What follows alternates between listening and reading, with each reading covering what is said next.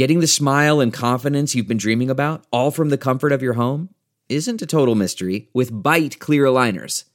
Just don't be surprised if all your friends start asking, "What's your secret?"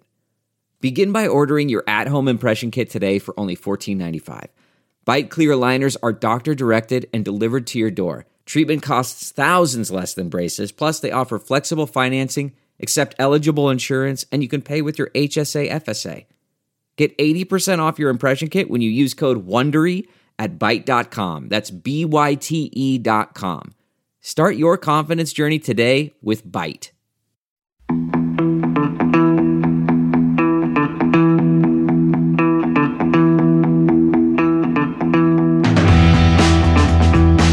Well, hello, Dirtfish Rally friends, and welcome to our post-Rally Sweden Spin the Rally pod. Now, it's me, Colin Clark. I'm back again with you, and we have David Evans with us. Good morning, David.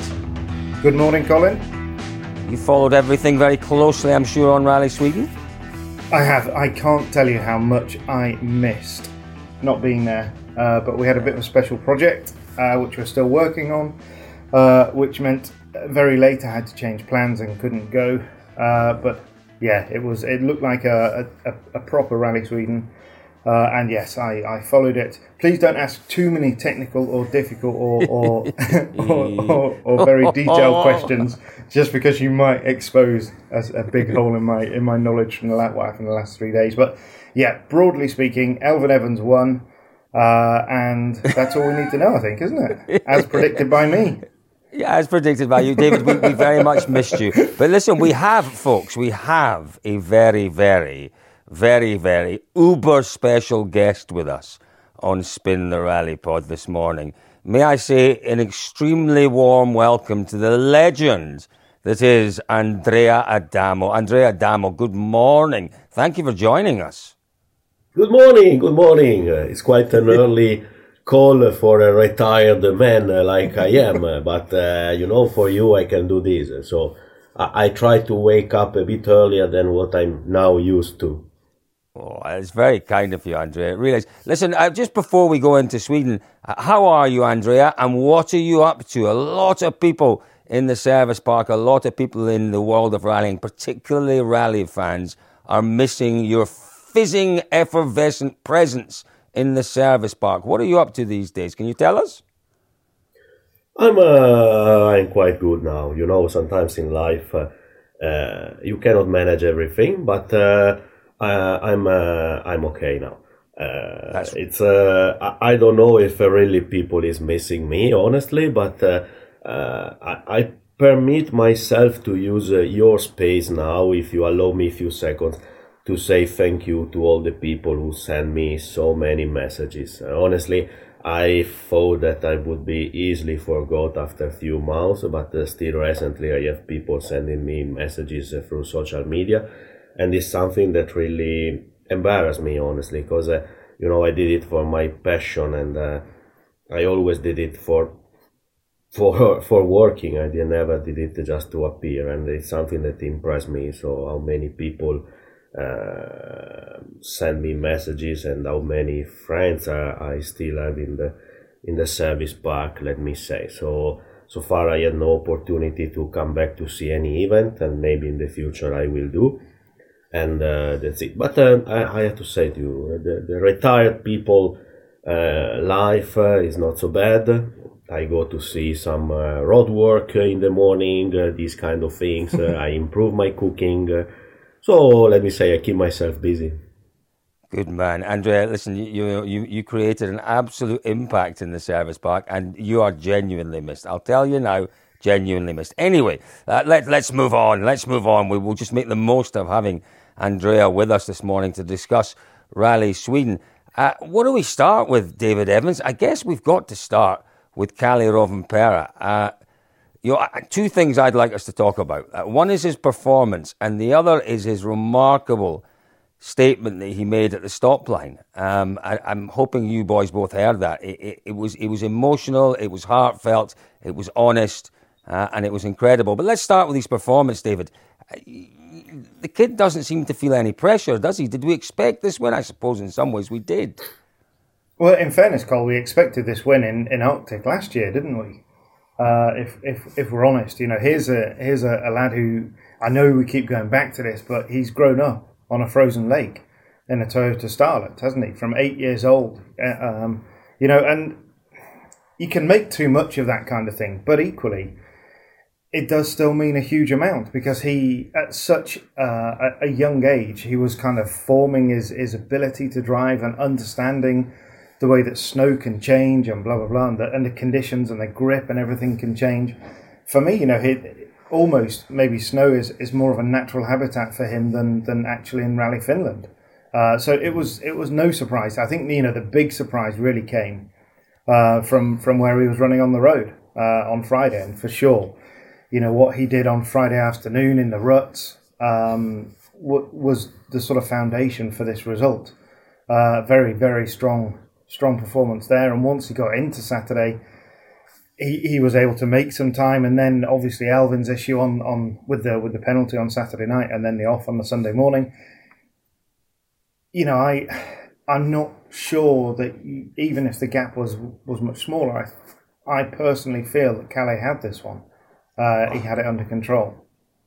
I think he controlled it all the way. And as you say, I think you're absolutely right. I mean, the pivotal points, the pivotal stages were 4, 5, and 6, which were the afternoon second passes when he was first on the road. And you look at the amount of time he lost in stage 4, and he fought back and got all that back brilliantly. It was he never panicked, he never stressed. He just he had a few choice words at the end of stage 4, which is a little unusual for Rovanperä. But for me, his real strength is his ability to keep everything in, to keep calm, to keep focused, and know exactly what he's got to do. Andrea, what did you make of Kalle's performance? Is Kalle a driver that you ever had the opportunity maybe to talk to as a potential Hyundai driver in your time? No, honestly, no, because I think it was planned from long for him to go to Toyo. And properly they did, by the way. And I have to say, it's been impressive there. I didn't follow deeply the rally, but I follow a bit here and there. And from what I can say and from what I've seen, I think the driver who did less mistakes, the driver who managed better the tires, and the driver who has been cooler during all the event has won. So I think the one who deserves the most this win, because really I've been impressed. As you mentioned before, the way he managed Friday afternoon, because being in front of everyone was really a big disadvantage, but he never cried out it. He was just taking the best out of what he got, and the day after was able to catch up fast. So honestly, he managed the event. May I stretch something too much Ogier way, because I think he did a young Ogier in the way he managed this event. Wow. Yeah. Well, no, I'd agree with that. I disagree with that, because Ogier never managed Sweden as well as Rovanperä managed Sweden. He never did. He never managed. But that was a very simple reason, Cole, because he'd always managed Monte Carlo before. But I suppose, you're quite right. So both first on the road. It's both first on the road. Exactly the same situation. We still had the historics running on day 1 and day 2 that he had to deal with, and Ogier never ever got to grips with that, and he hated it. But he did win 3 times. I don't mean Sweden as a Sweden. I mean in the way Ogier was managing rally. No, Sweden, not Sweden. That's true. Listen, the other thing... Go on, David. Sorry, mate. One interesting thing that I would like to ask Andrea, who is, as we know, a great historian of our sport. What do we see for Kalle? How good will Kalle become? Is he going to be a Kankkunen, a 4-time world champion? Is he the next big Finn? Make me a future teller, I will make you a king. That's what we've missed in the service park. These wonderful statements. I tell you. No, really, it's difficult to say, but he's really young, and despite his age, he has done already something incredible. Let me say one thing. I think he has to manage a bit the pressure he got, because, for example, as you rightly said before, Last year, I would expect him dominating Finland, and instead he didn't. So I think that sometimes he's very young and he has some issue to manage pressure. But hey, come on, when I was 21 years old, I was much worse than him. So I cannot finger point him. But I think for sure he can become one iconic rally driver in the future. He has everything he needs. He has a team that invested money on him. He has people that surrounds him that is speaking his own language, and for sure he can feel himself at home and supported. He has everything is needed to become one of the top ones. Andrea, is that in some ways a little bit of a concern? Because, we've had 10 years of Loeb domination, 10 years of Ogier domination. There is every chance we're going to get 10 years or more of Rovanperä domination. That's not ideal for the sport, is it? We want to see different drivers winning the title. Are there negatives in that, do you think? I hope it will not be like that, because I totally agree with you. We don't need one domination out of there. And let me say also one thing, and don't get me wrong. I also hope we will not have some domination, because there is one car much better than the other. No, so I hope we are going to have nice battles. I permit myself to say that on the other end, we have only Oliver that is as young or in the same range of Rovanperä, and I don't see young drivers coming at the same level of these two, honestly, sorry to say. So maybe we will find something like this, because we have also not have big alternatives. I hope Formol can do something if he remove the big monkey he has now on his shoulders. Yeah, very true. Listen, gents, just before we move on from Rovanperä, your thoughts on his statement. I'll read it out to you, and I'll put some context around it. At the stop line, he didn't get on top of the car, he didn't celebrate, and he said, "It doesn't feel great to celebrate too much.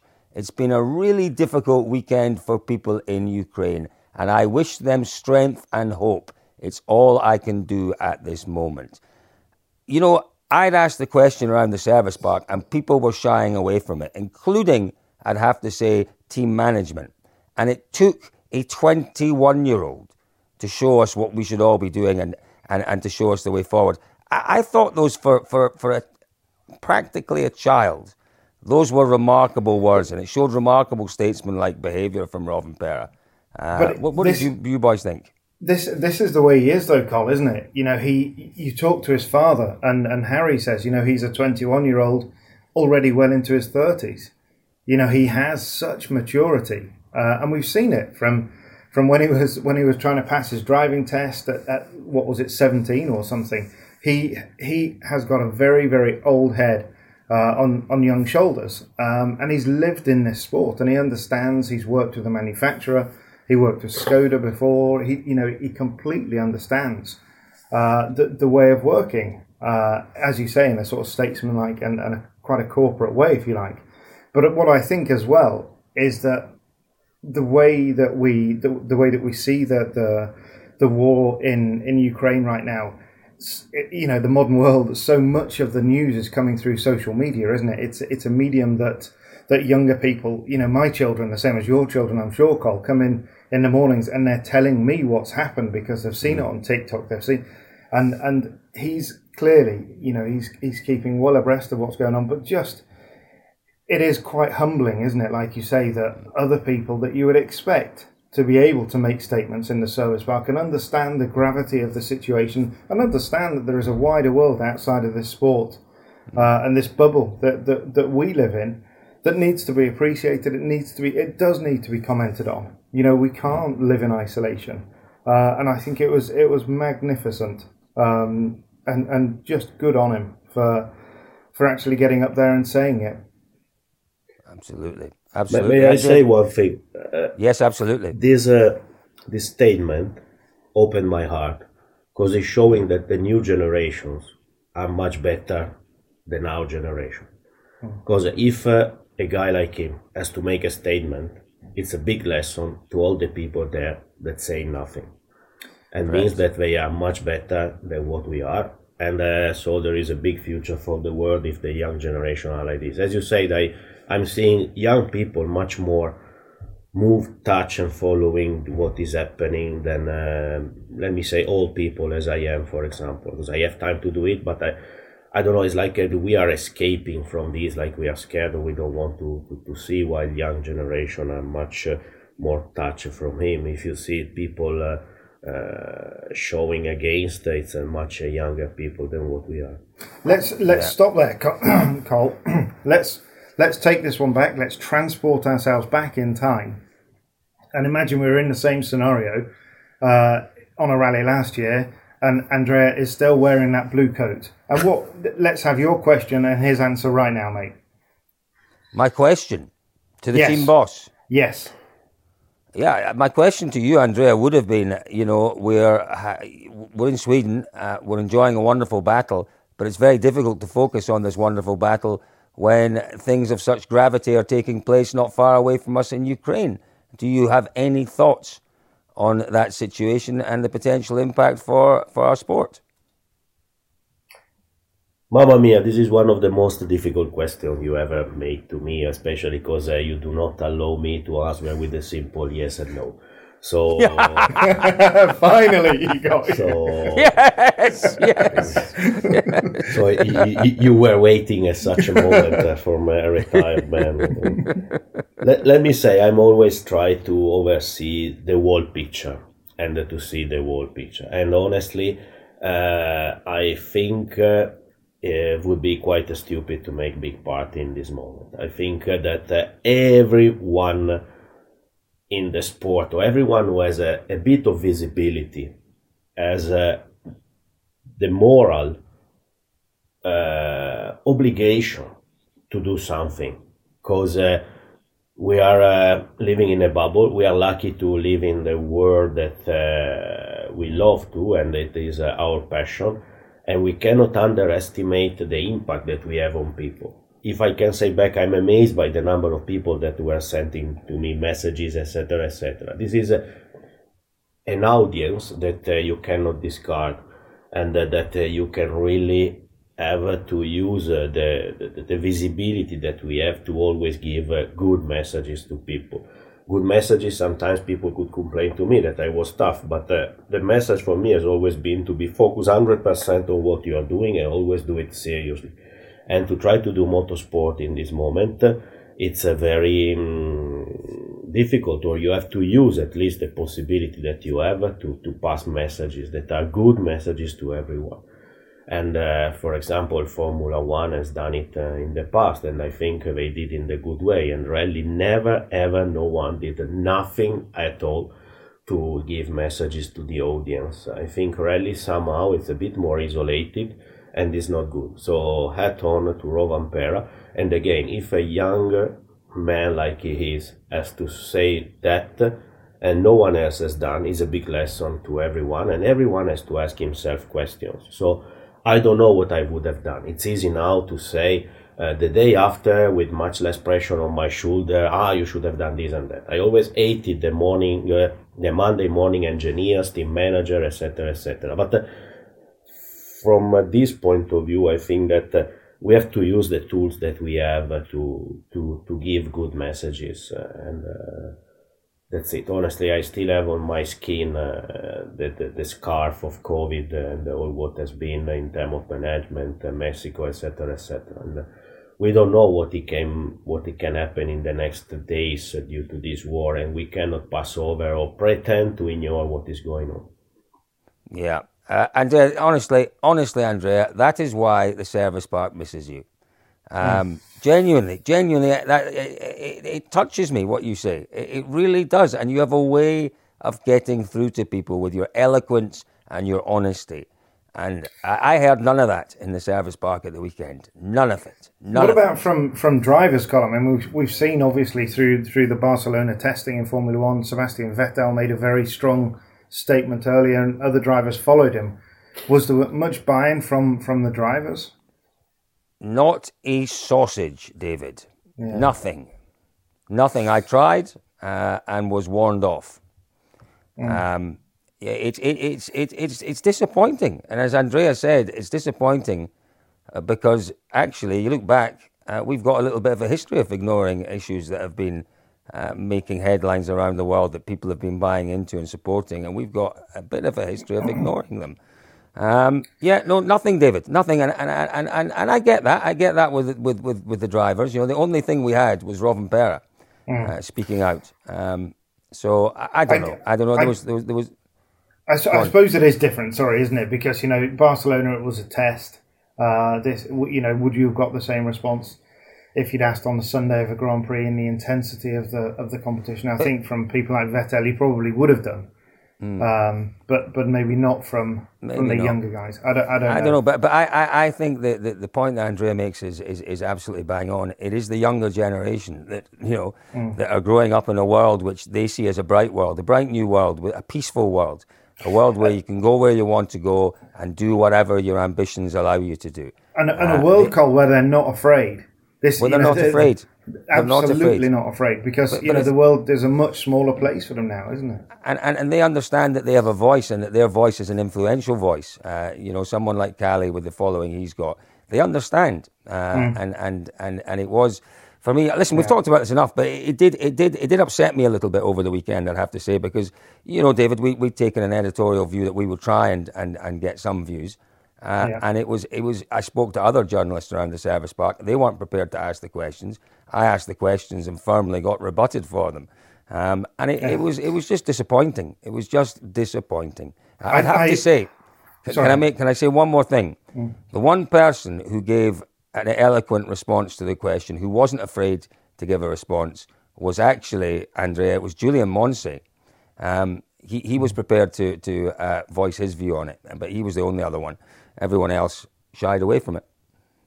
But Julian is a nice guy and a sensitive guy, and I really feel for him.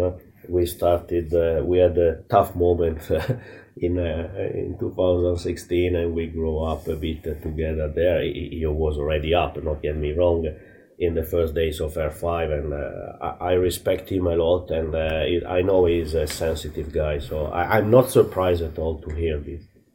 But just before we do, let's move on, David, from that. I think. Well, sorry, mate. Just before we do move on, I am just rifling through emails because while there wasn't a huge response from our WRC service park, there was a great response, and you will be able to read this on dirtfish.com shortly. And if you just talk amongst yourselves briefly. So Alistair Lindsay, one of our great writers, wrote a story, which let me just... I think I've got that. From Lukanyuk. Lukanyuk, yeah, exactly. And I've now found it. So I want to just I would just read just a couple of his quotes. And incredible quotes from this guy. Obviously a Russian driver, hang on a sec. I've got it, yeah. So from Alexei Lukanyuk, one of our premier, really, Russian rally drivers. Alistair obviously asked him the question, what do you think? And what would you do? And so here we go. It's quite complicated to describe our situation and our feelings. Everyone I know is not supporting this excuse Alexei's language there. Absolutely terrible feeling. We cannot entertain ourselves and others in this situation when people are dying. There's a whole lot more, including the fact that during the annexation of Crimea in 2014, he ran both Russian and Ukrainian flags on the car. There is surely an ambassador for our sport, and this is again, another reason that.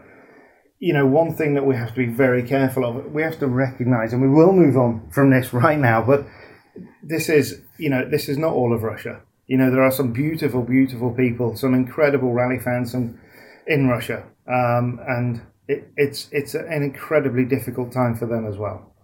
It really is. And David, the one thing that you didn't quite get to on that note was that Lukanyuk has voluntarily withdrawn from all rallying until the situation is resolved. Yes. Which I just you know what, I had mixed feelings about Lukanyuk before that. I read that last night and thought, not now, 100% not now.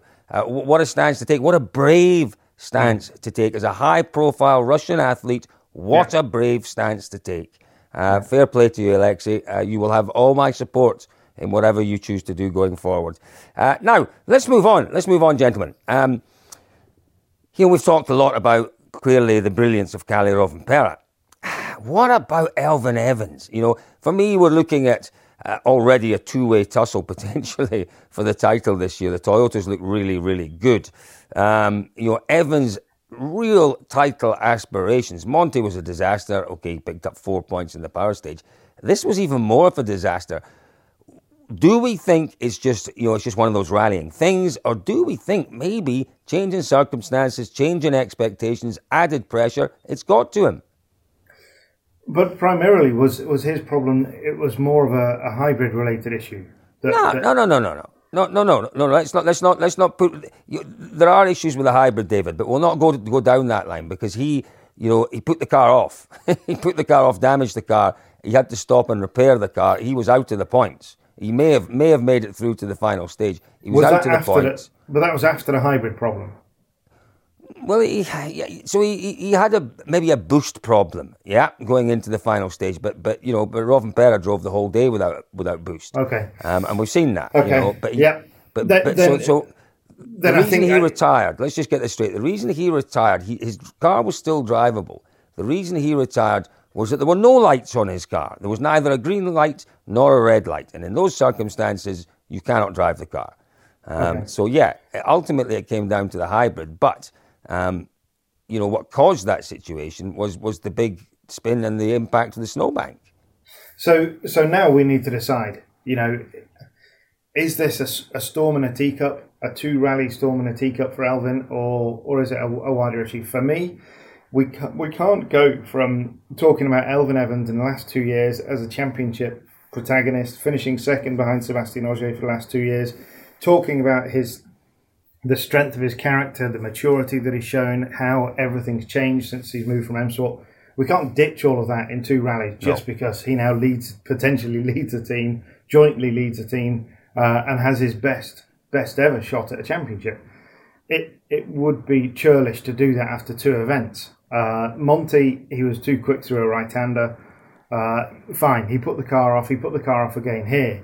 I suspect he won't be putting the car off in Croatia. That's for me, now it's a real test. Elfyn said all through his career, when he's had one accident on one rally, he's always just wound himself back in a little bit on the next rally, because he really, really doesn't like to go off twice in consecutive events. He's done that now. I don't think he'll do it on a third one. I think that everything that we said, you talk to him, you look at him after what happened in Sweden, he's grown up. He's got a good set of shoulders on him now. He can take this. I think he will bounce back. My question now is whether he can bounce back high enough and hard enough to actually challenge Rovanperä, because Rovanperä clearly is now in the ascendancy. And it's, they started the season absolutely on the level. But, in terms of points and everything, Kalle is ahead of him now, well ahead of him. And it is a bit of a mountain to climb. But for sure, Kalle won't go through the season without some issues. It's the way that we roll in a mechanical sport. For me, Elfyn's got the tools in terms of the maturity and the experience. Now we need to see, has he got the raw speed? What do you think about that, Andrea? Let's start from this. Evans would have been our choice if Oit would not have signed in 2018. Ooh! It's an exclusive. And on the other hand, I would say, don't get me wrong, is the guy of the missed opportunities. Because in these years I saw him miss so many opportunities that has impressed me a bit. He can do amazing rallies where he's definitely untouchable, And then there are things that are happening that I question myself why. There are many rallies still to come. We have seen in Sweden that there are variables, and there is one variable that I hope will not come back again, but this hybrid thing can be a big casino joker, and it's something that can create unexpected issues that I hope they will solve soon. But there are so many rallies to come, and I would not be surprised to see the situation upside down. No? So there are many times in rally histories where drivers that were back in the standing that become world champion. Not to name the last, I would say Burns or Solberg, that due to the certain occasions they stand up in the end. But I hope he does not feel himself too much under pressure, no? Because I think at the end of the year, the one who will manage better will be the winner. Because let me say, everyone was saying that someone like Ogier was winning everything. But let me say this in the other way around. To be beaten by Ogier was relieving pressure on everyone. Because they could say, hey, I've been beaten by Ogier. Now Ogier is no more there. So you have no excuses. So it's there is a nice sentence, no, that I read on a book and said, if you wake up in the morning and you do not see the sun, either the sun is gone or you are the sun now. And to be the sun is not easy sometimes. And now you have to shine. And you have to have the strength to shine and not to hide yourself in someone else. Don't get me wrong, I don't want to say this, but I hope you get the message. Now there is no more Ogier, and you are the one who have to bring results, you know.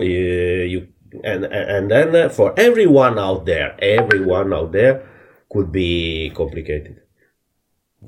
Yeah, for sure. It's time to step up. It's time to step up. What Elvin's very, very good at, though, is taking it rally by rally and compartmentalizing things. He has to now. Everyone. But he knows that his job is very, very simple. He has to finish ahead of Rovanperä, score more points than Rovanperä, and even if that's just a handful of points each rally, he will be there at the end of the season. He knows what he has to do.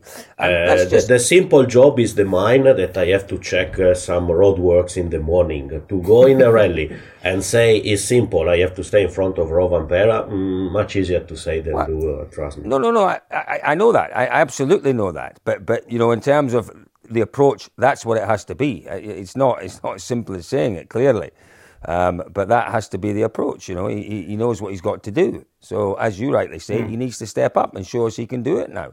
I think we're it's way too early to write him off. But Andrea, let's not talk about all the drivers, but we just have to very briefly say Lappi had a great event. Takamoto Katsuta had the event that he needed to bring back a little bit of confidence. Let's move on to Hyundai, and let's talk in particular about something you touched on there, the hybrid unit. It completely baffles me that there is no regulation in place to allow for compensating a driver for a faulty hybrid unit. You know, now we don't know the full circumstances of Tanak's situation, but it does appear that there was something wrong with that unit. And it wasn't as if Tanak had smashed the car into a snowbank and rolled the car and done damage to the hybrid unit. None of those things. It looks as if it was a faulty unit. And that seemed to be established quite early on Friday evening. Now, you know, Tanak is practically leading the rally. He's on a charge. He's a second, 1.2 behind the leader. Why can we not have a regulation that says, in those circumstances, notional time, allow the driver to restart the next day? Why can't we? And that, to me, makes absolutely perfect sense. Why? Because it's not written. Why? Because has been a bit overestimated, in my opinion, the reliability of this system that anyhow last year was already showing clear weak points. And now I'm in a position to say as it is, and it's been a mistake to not consider a different kind of super rally for people affected by hybrid system issues. The system is a common system imposed by FIA in agreement with the manufacturer, of course, but in agreement means that, we could not have said in those days, no, pick another one. We agreed that this one was on paper the best one, but there were clear signs that some jobs were still needed. And so I think we should have, we should have pushed more to have a different kind of sporting rules for people affected by it. It's not easy, because it's difficult also to say which kind of penalty you can give to a driver. For sure, in my opinion, it's unfair to consider a retirement due to an hybrid kit problem the same as a retirement due to a car problem or to a driver mistake. That is totally unfair. Now it's also a matter of, something that I have to say. I hope that the new FIA wave can allow people to react in a smarter way and understand and fast react from lessons like the Tanak one in Sweden. So I hope some special procedure, like we have the e-vote and everything, to do something that avoid this problem in the future. Because now we have the Tanak having a big problem. Big because when you retire a car, trust me, it's a big problem for a manufacturer. And that's it. Imagine what may happen if we will have at the end of the year a driver that will lose the championship for a problem like this. We had the Formula One Abu Dhabi issue. Imagine what may happen if at 2 stages from the end, a driver will have to retire, lose the championship due to an hybrid kit problem. I hope not, but someone has to say what will happen. Yeah. That's a possibility, and it's something. I remember, Andrea, when you organised that wonderful simulated test in Italy last year, and everyone learned an awful lot, from us media to you as a team, and in particular, I think rally organisers and the FIA learned an awful lot. But I remember you saying to me, Colin, look, there are so many unknowns that the regulations will have to adapt as we go through the year. Made perfect sense to me. I put that question to Maton, who was obviously head of rallying at the FIA at the time, and he looked bewildered and he shook his head and he said, no, regulations are regulations and they'll stay as they are. How short-sighted was that, David? Enormously short-sighted, Cole. And it can't. I can appreciate from the top of the season why we need this kind of broad brushstroke of if the light goes red, you stop.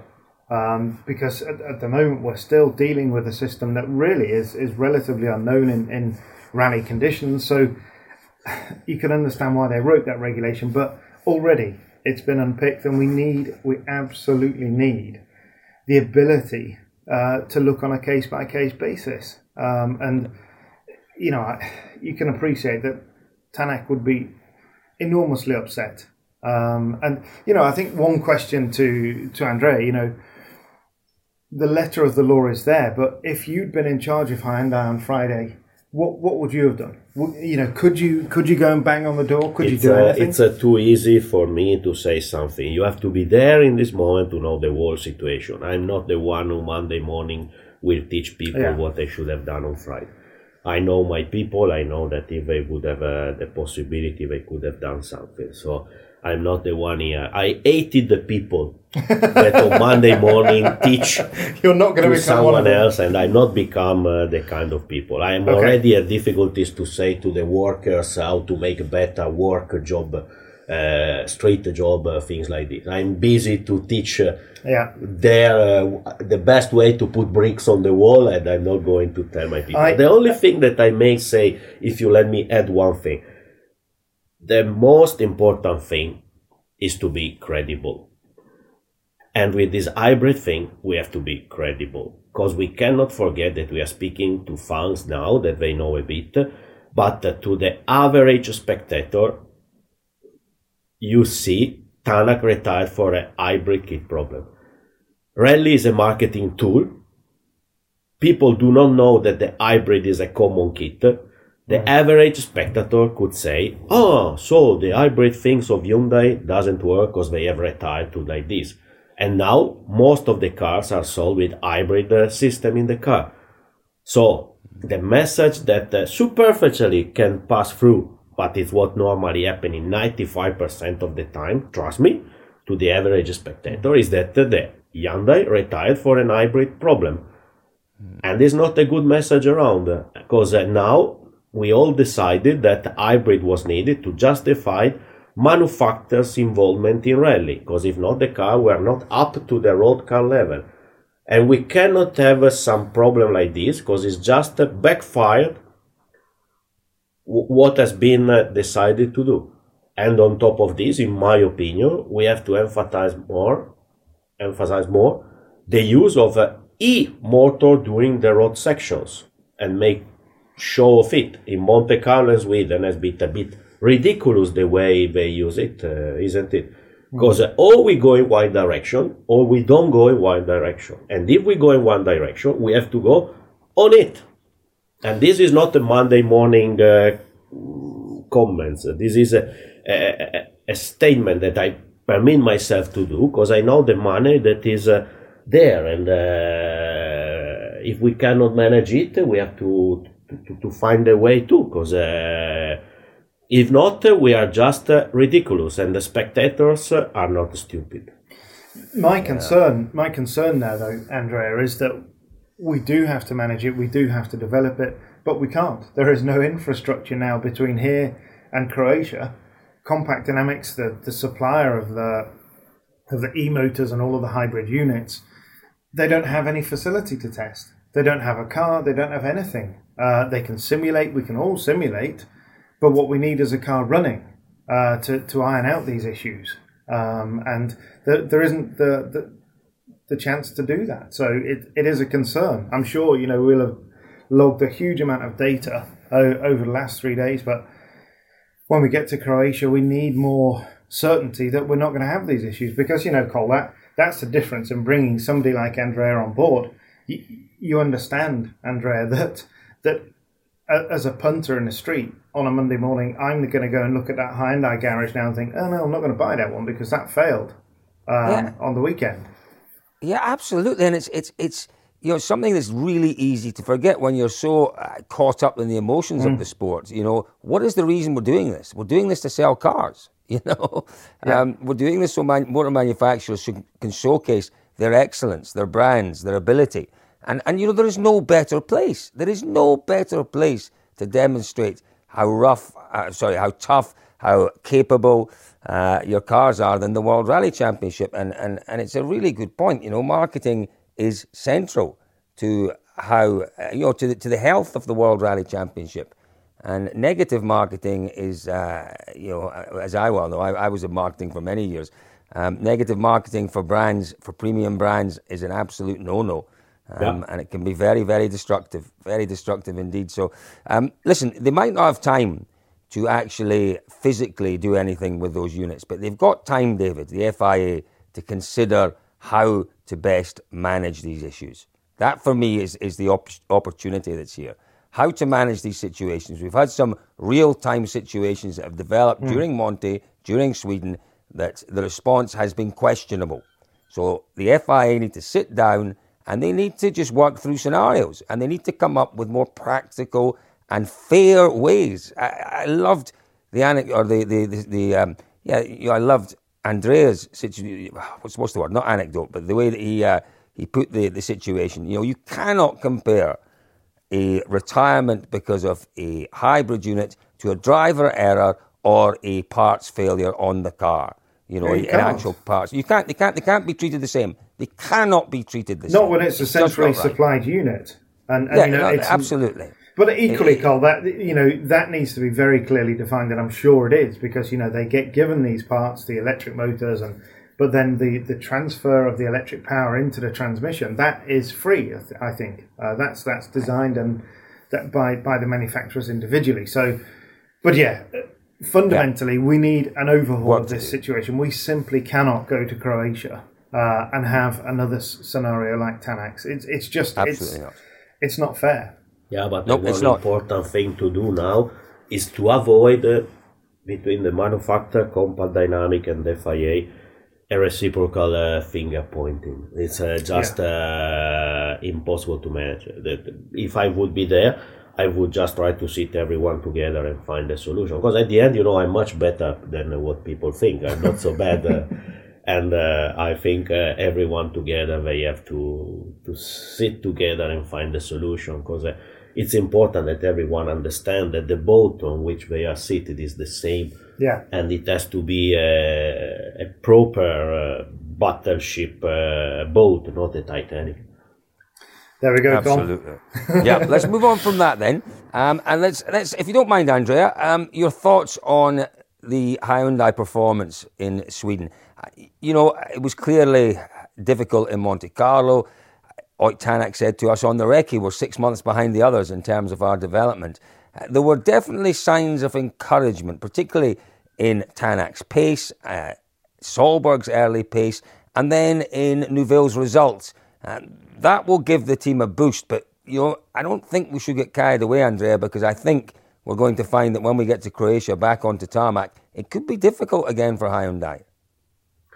I don't know. There is still time before Croatia, so I would not buy the undertaken before that you have a died body. We cannot forget, and I stressed before, and I hope now people can believe me more, that Hyundai got the green light to do the project much later than the other manufacturers.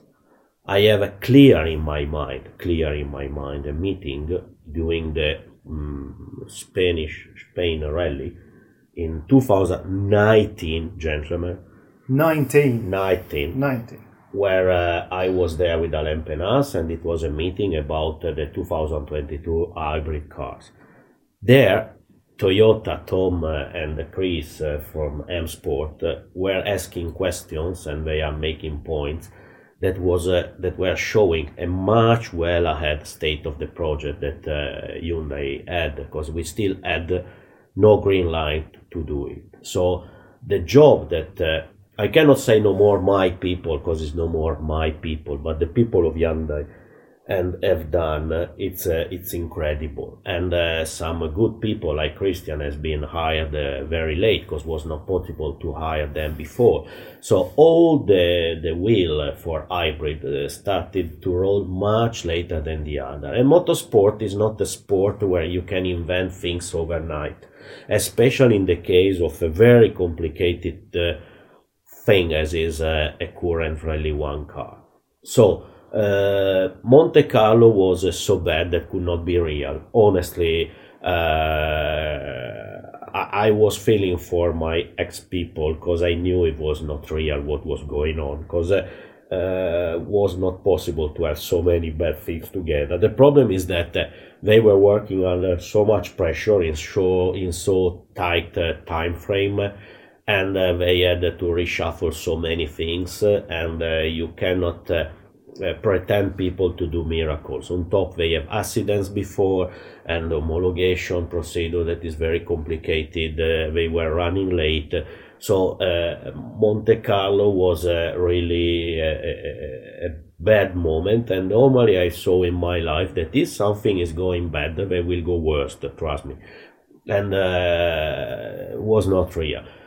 Sweden, I think that drivers have done an amazing job. Thierry has done an amazing rally, and Ott did the same as long as he was in the rally. Once that he retired running in front, he had no motivation to take risk, and would be stupid, because once that you are in Super Rally, automatically your job is to go to the power stage to grab points and to running through, because in case that one of the car in front has a problem, you have to be the backup for the manufacturer points. So that's it. Clearly you can see they are a bit behind the others. I think that in this moment, personally, I don't want to get taken wrong, but the best car is still the Puma. I think you can see from the performances there, and from what we saw in Monte Carlo. So I hope that they can get the results that they deserve with this car. I think Hyundai in this moment is the third out of three, but for clear and evident reasons. That is not a matter of what people may say of budget and this and that. But when you start much later than the others, you are playing catch up, and there is there. Stop. No discussions. Mercedes, sorry if I make a parallel to Formula One, but when they changed the rules in Formula One in 2014, they were so dominant because they were working on the system for 3 years or something like this, I've been told, while the others were there fighting for the championship. And they kept this dominance for so many years because during the season, during the championship, during all the stuff, you cannot really do the same rate of development that you can do in a different way. And that's it. So I'm sure Hyundai will catch up, but give them the time, give them the possibility, don't treat them bad, because they are also young and they found themselves a bit launched over the enemy lines, and they need to be respected. They need to let them breathe, and everyone has to let them work without the pressure that is needed, because it's needed pressure, but I hope everyone can support them because they deserve it. Yeah, absolutely. No, we go on, David. I think just to round up a little bit there from what Andrea said, because there will be a huge number of our listeners out there who will say, Andrea, you were the man in charge of the development of this car up until the point of delivery to Monte Carlo. And Andrea has answered those questions perfectly. You cannot, and the rest of the teams are hitting the ground running. Hyundai is clearly not even hitting the ground. They were still somewhere above the ground trying to find the budget to run this program. We now have a real understanding. So, I think it's great that Andrea shared with us there exactly what's been at the heart of the problem. And you can't, this is where, as you just said, Andrea, it's so difficult to continue the development of a car when you're in the middle of a season. You're playing catch up. And maybe it's no surprise then that the team that were able to focus most effort, most resource on development because they weren't competitive is M Sport. Yeah, but they weren't competitive, Cole, because it was a stated aim through 2021, exactly. wasn't it? That's my point. That's my point. Yeah. They could focus all of the majority of their resources on developing the car. But let's move on from Hyundai, because I know that you boys are up against it in terms of time. Let's have a quick talk about M Sport, because as Andrea said, we came away from Monte Carlo, looked like the M Sport car was the best car there. There's no reason to change that. I actually asked Tom Fowler that question, and he said, yeah, we've done the analytics, real in-depth analysis, not just splits, not just stage times, but real in-depth analysis of all the data that's available. And it does look as if the M Sport car is the best car right now. But Sweden showed maybe just a few weaknesses in the M Sport approach this season. Stage 2, I think it was stage 2, wasn't it, that Craig Breen went off, and then more or less the weekend was over. A little bit of a thin driver lineup, perhaps. They may suffer with that this year. It's not a few weaknesses. It's that one weakness that, in many ways, Monte Carlo, having Sebastian Loeb there, it papered over a crack, didn't it? Because you had this great driver coming back, and nobody really knew what to expect, but he delivered. And he delivered because he had a fantastic car, and he's a fantastic driver with a wealth of experience in Monte Carlo. He's not there. Sweden, Craig took a lot of pressure on his shoulders. He had a very Swedish accident. Those things we've seen drivers. You look back to, I think it was 2001. Colin McRae and Richard Burns both in a snowbank, very early in the event. These things can happen.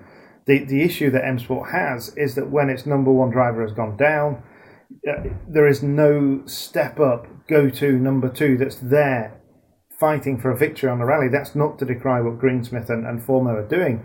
They're both developing drivers. We knew from the outset that M Sport had one clear team leader with an absolute megastar popping in and out when resource was available.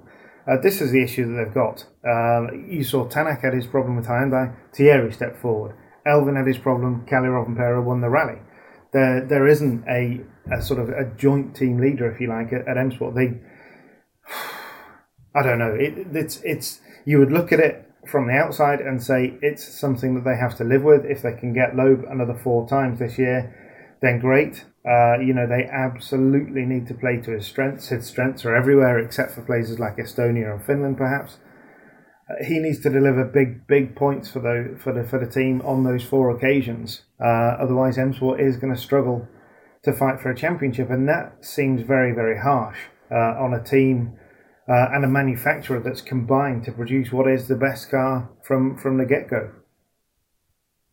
Yeah, it is. But obviously, that's a clear issue with the drivers. What about though the issues that they had, the technical issues over the course of the weekend? Should that concern us at all? Niggling issues for Gus Greensmith, a terminal issue for Adrian Fourmaux, and a big issue clearly on Saturday evening for Craig Breen. Should we be concerned about that? Of course you should. Of course, yeah. And those guys, they'll go back to Cumbria, back to Dovenby Hall, and look into it. Let's wait and see what they come up with. But of course they're concerned. The transmission issue for Gus on Friday. You could say essentially that put him out of the running when you've got a car that's not. Obviously, he went to the second gearbox, which had a different setup in terms of differentials and stuff. It didn't do what he wanted it to do.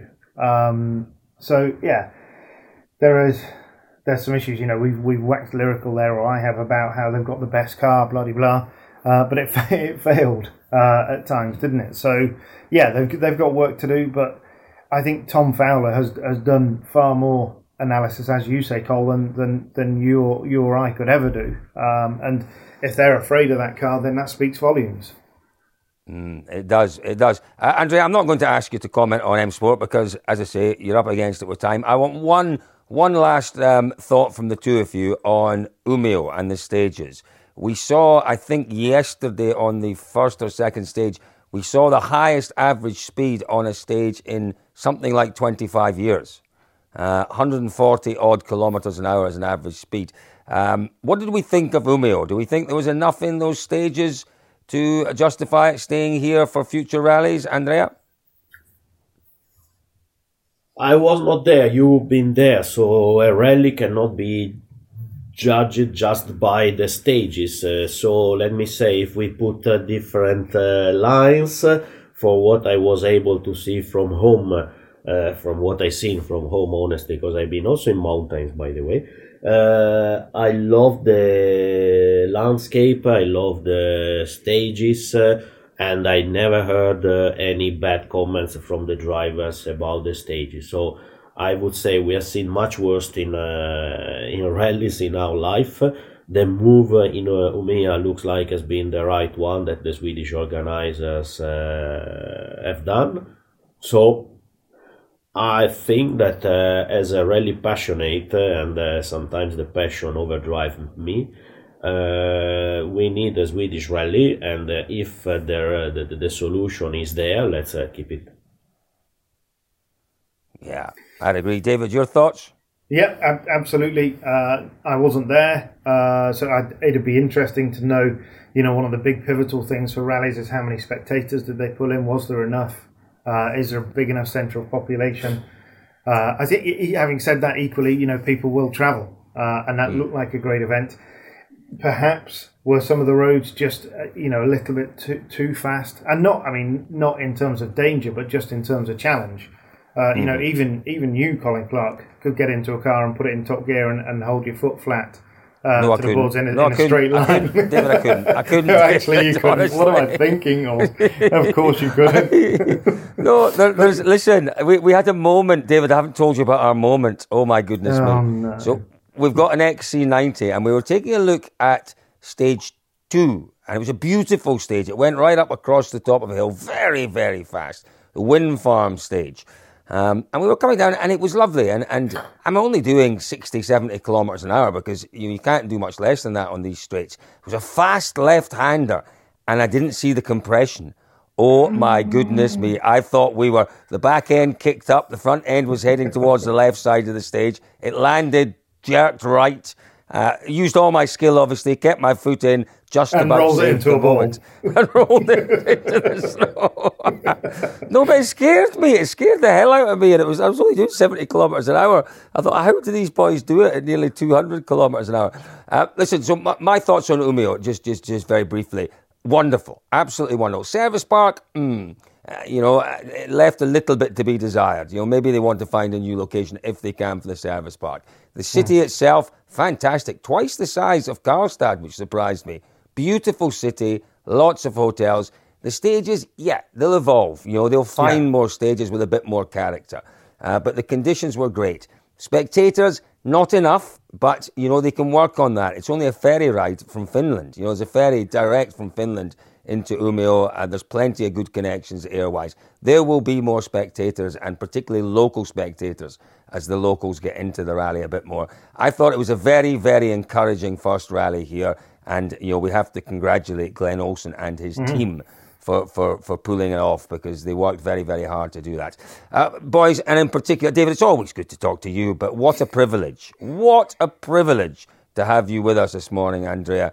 Your thoughts, too kind. No, honestly, it's a difficult position, mine, because I'm still too fresh, and I have been on the other side, and when you are on this side, I always don't want to find myself as the finger pointing. No.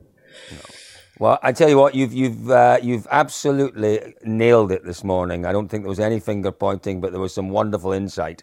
And that is exactly what we wanted. Andrea, thank you very much for your time today. David, as always, thank you for your time. Gents, fingers crossed we can reconvene. Andrea, are you up for another podcast at some point, maybe in the future? Why not? The day that there are not road construction, and I let the workers work alone without my overseeing direction. Or they will thrust me stones to move me away, because I put pressure to them as well, I think he's a very welcome addition, Cole. Always, he absolutely always is. Very welcome. Boys, and in particular, Andrea, thank you very much. Listen, folks, back at home, I'm sure you've enjoyed this. I have loved this last hour. It's been wonderful listening to David and Andrea. If you've got any comments, at Dirtfish Rally on Twitter, or if you're listening to this through our website, there's an option to leave some comments on the webpage just at the bottom. Scroll down there and leave some comments there. And don't forget, folks, that March is Women in Motorsport Month on dirtfish.com, and we have some wonderful content lined up for you. The website is being guest edited by Michel Mouton, would you believe? And there's a lot to come from Michel this month. So, folks, Andrea, thank you very much. Thank you to you. Thank you for your patience. And in the end, you have been able to make a question that you put me in the corner, and I was not able to say yes or no. We knew it was coming, Cole. I'll live off that. I'll go and have a beer to that this evening. I really will. David, thank you for your time as always. Thank you, Cole. Thank you very much. Great job as well. Fabulous job to you and the superlative Elliot Barnard, our brilliant cameraman. Done a fantastic job. Thank you to the pair of you. It's been a busy week in Sweden, but it's been an awful lot of fun, as it always is. As Andrea keeps saying, we are privileged to work in the environment that we do work in. Folks, thank you once again for listening to a very, very special edition of Spin the Rally Pod.